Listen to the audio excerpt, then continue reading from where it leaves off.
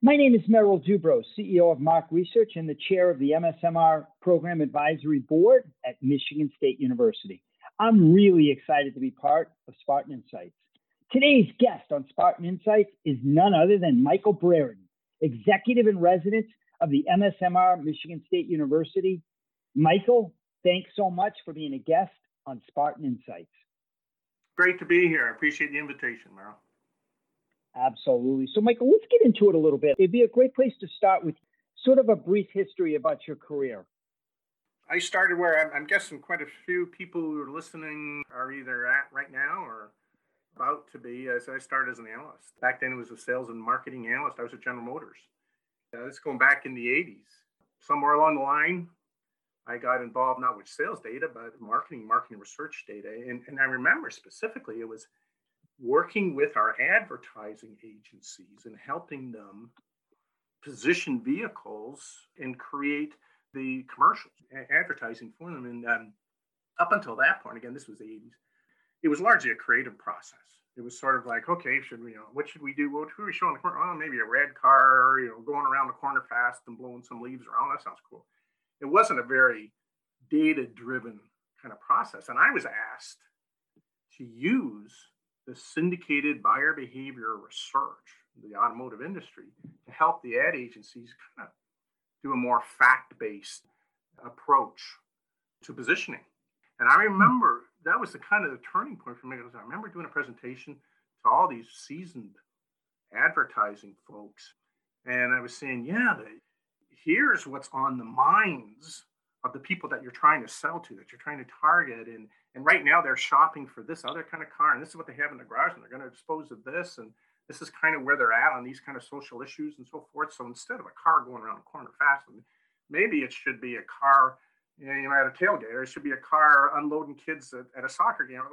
Because here's what's going on with these people. Here's their voice. Here's what they care about. Here's who they are. It was such an amazing thing at that point. And the light bulb went off for me right now, because I saw how these folks were really responding to this and how they made changes immediately and how very quickly it had a serious impact and a very positive impact on our positioning of the vehicles. And it was at that point I said, wow, this is kind of cool for some geeky data-driven math stuff. This is pretty cool. We can really make a difference. And not many people were involved in it at a real application level. And that's where I said, okay, I'm going to chase this. I ended up into the agency side, because back then a company like General Motors really didn't have a lot of inside resources that were doing this. And that started me down this road, and I stayed my entire career, and actually most of it working for the same company in this field. That's amazing. I mean, basically, you worked your way up. You had a number of jobs at Maritz. I remember being a competitor of yours when I was at a number of the companies that we did battle with over the years. You had, 5, 6, 7 jobs at Maritz, and you were the king at Maritz. I mean, the president and CEO, you spent close to probably 28 years there. What are some of your fond memories that you had when you were at Maritz? Timing, you're right. Timing was wonderful for me. Again, that's a time when you could stay with the company for 28 years. In our industry, the whole interest in marketing research grew tremendously in that period. And very fortunate the company did very well and grew tremendously in that period. And I always seemed to be kind of staying in the right place at the right time. And so, I ended up as a CEO there for the last 11 years. It was just wonderful and enabled me to retire in an early age as well. But during that, I would say, to answer your question in terms of the fondest memories from a business perspective, it was around the 90s, so where the whole idea of customer experience, customer satisfaction came to the forefront. We placed a bet that was going to be a big focus for companies in general, because the idea of customer experience, understanding customer experience, it was there, but it wasn't really a big area of focus for an organization. And that changed, and we got on that bandwagon, and I spent much of my time focusing the company specifically on the customer experience offering. And wow, that took off. We were sitting right at the right place. And the great thing for me was it was something I could orient the whole company against, as opposed to everything marketing research. We could really be experts, specifically at customer experience. I love that. I love focus. I love being just really nailing something. And as a company, we were able to do that. So that was a lot of fun. Yeah, no, you guys had a great reputation on your leadership. I mean, it was one of the largest prominent agencies, frankly, in the world. And I know how proud you are of that. So let's segue a little bit. So there you are, you're minding your own business, you're running a huge company in Maritz, and then you have this idea, this light bulb goes off. You're like, hey, maybe I should help out or start a program, an MSMR program at Michigan State University. Is that kind of how it went down? It started a little earlier than that. When I was at Maritz and in that role those years, I was also very involved, like you today, in the industry.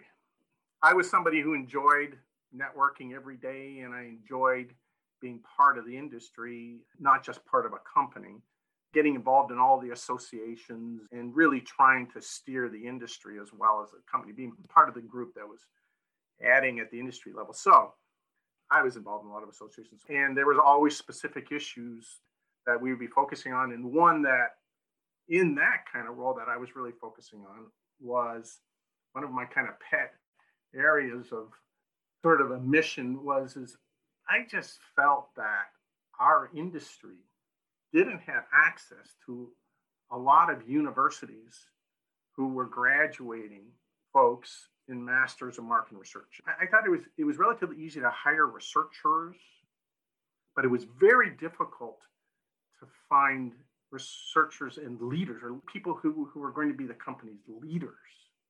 It was sort of like lots of MBAs, but an MBA with a specific area of expertise and focus around insights. And there just wasn't a lot out there. And I thought that was a real gap, a real opportunity. And one of the things I did while being involved in these industry associations was I was knocking on doors of big universities, and there were a couple others who were doing it as well, and saying, listen, if you would start a master's in marketing research program, I'll help put together a coalition of suppliers and clients, and we'll help fund it, and we'll get the resources you need and awareness and so forth, if you would do that. Well, it just so happened one of the doors I was knocking on was Michigan State University. And this was in 2007. And at that time, they said, oh, by the way, yeah, we've been thinking about the same thing. So let's do it. Yeah, going back to 2007. And so I worked together at the time. It was Professor Richard Sprang. And the department chair said, yeah, could you work with this guy over here and help launch it? And so we did. And it kind of slowed down during the recession times. But then finally, the MSMR program here got launched in 2011. And so I stayed involved, helped put together a board, did guest lecturing and so forth to get it going. And then when I retired, the university said, hey, in retirement, would you also like to come here and join the faculty? So that's how I got involved. It was just a wonderful transition for me and allows me to stay really engaged in the industry. It's a great story, Michael, and thanks for sharing. I know the listeners will really appreciate that. So here we are in less than 10 years with your help, Dr. Sprang, obviously Jessica Richards, and a bunch of other people. It's the number one MSMR program in the world. You have a big smile on your face, but how were we able to do that in such a short amount of time? I think there are a few particular drivers on that. So one is right from the very beginning, we put a focus on this program as being very, very application oriented. So in addition to a great academic foundation, there would be a huge emphasis on application, on direct engagement in the industry. And so internships are a really, really important part, and a lot of involvement of the industry. So that's kind of one of my major roles in here is staying involved, yes, teaching, but staying involved in the industry on the commercial side and constantly finding people and inviting people in who can be out of the business world, who can be guest lecturing classes, that can be working directly with students on projects, it would be hiring, it would be for internships, adding to curriculum ideas on how to have a very up-to-date curriculum. So I think that's probably one of the number one drivers is being very connected to the outside, being a very application oriented so that our students are well connected in the industry before they graduate. They're walking into roles with great experience in internships and networked already because of how we structure this. I think word's gotten out, and that's a big appeal. I think that's great. I mean, look, both of us collectively have probably been in the insights community, if I had to guess, for probably 70 years. I know my gray hairs are real. And I would suggest that this is the most changes that we've ever had in the insights community in the history of my career. If I had to guess, you feel the same way. Let's talk about some of those changes. But more important, Michael, let's talk about what the program is doing to make sure that everybody who graduates from the program is well positioned, using it as a springboard for their career. I think that's a real important issue. And it would probably be the number two thing I would bring up in terms of what's driving success of this program. And that is adapting to or designing it toward all the change that's occurring in this space. Because the fact is over the last 7 years, our space, so the insights, has been under tremendous disruption and tremendous, therefore, transformation. That's one of the things that we're very focused on in the design of the program and in preparing our students as they leave here. If you think back, for those of you who are listening who've been around quite a while, the marketing research industry or insights industry, whatever you want to call it, was for a lot of years, for a lot of decades, was a pretty sleepy place, very predictable.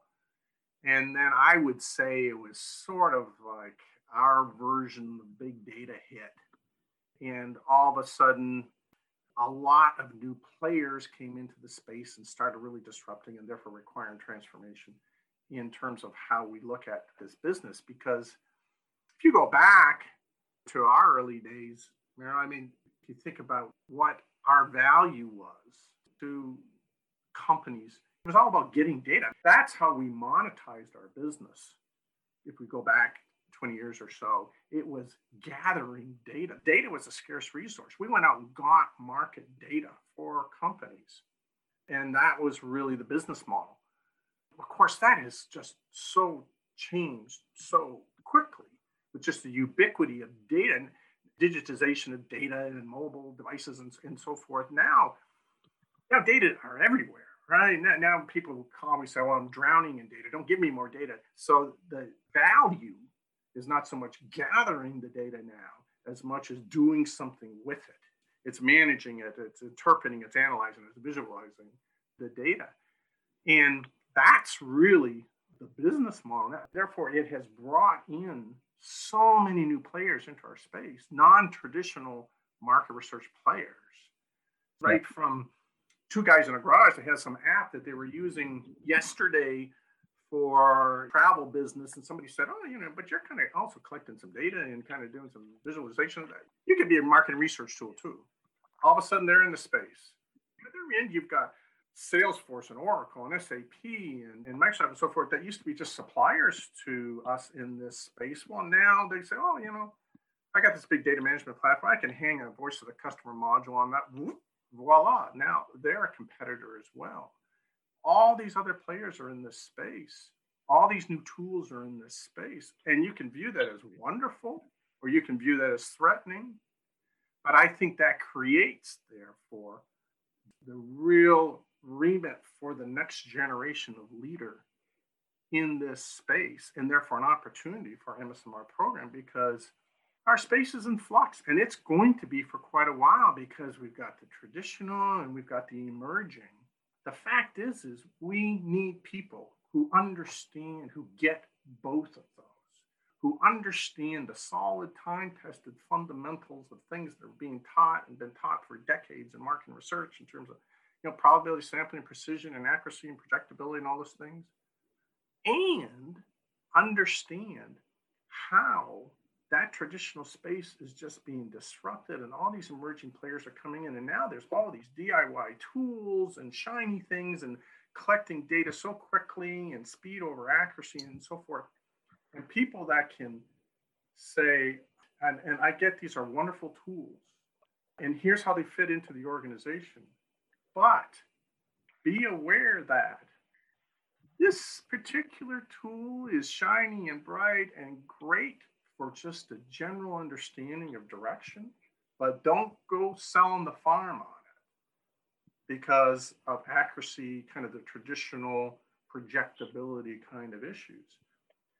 That's a big opportunity to have people, that next generation of leaders that understand, that have a foot in both sides of that and can bridge that gap for some time as we kind of work through this flex. And this is going to go on for years and years. And just to actually reinforce that, I just read 2 studies in the last couple of weeks. One was by Esomar, and the other was by Greenbook's Grit. And they were talking about trends and so forth in the industry. But they both supported this whole idea that on the brand side, on the client side, there's a continuous movement. So one of them used the kind of the democratization of insights. But basically it said the function is moving into the hands of the end user more and more. Whereas if you looked at like a Procter & Gamble or something like that, there's always been a marketing research department that traditionally did the research and then handed it off and then gave the results to the product designers, the end users. Well, now, more and more, all these tools and the access to data and so forth, moving into the do-it-yourself capabilities are moving into the hands of the end user. So they say, don't worry about it. I got this. And a lot of these studies were saying in the past year, because of what's been happening, because of the pandemic and so forth, and people working from home, it's accelerated it that much more.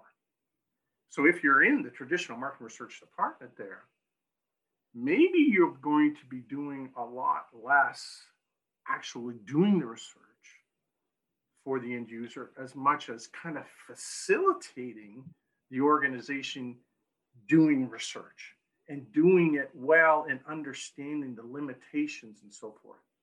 And I just think that's a far greater leadership task in our space than just doing the research.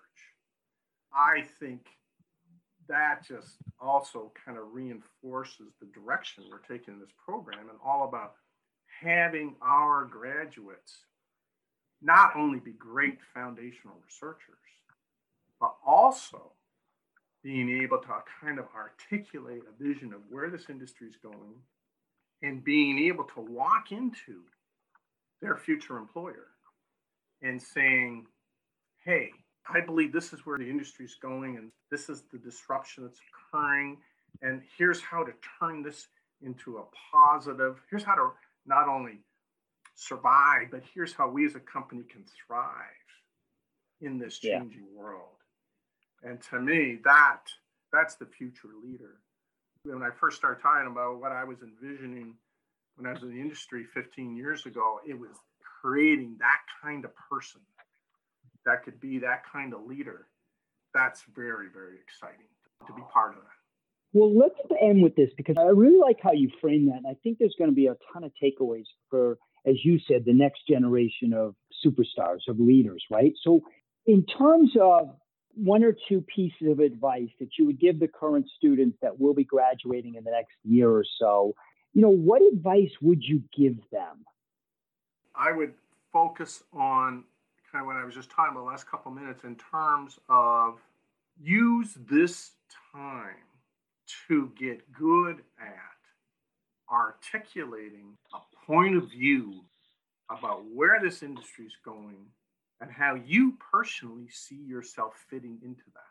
Because yes, you're going to be competing with a whole bunch of other people out there for jobs who have really good fundamental skill sets in insights and analytics and so forth.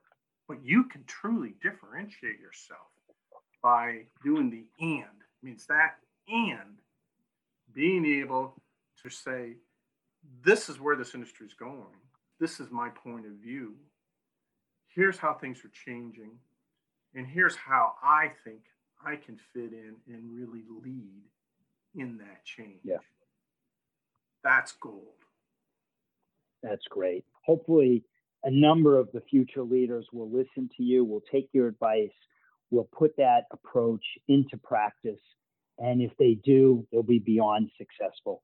Michael, I can't thank you enough for your time today on Spartan Insights. My name is Merrill Dubrow. Thanks for listening.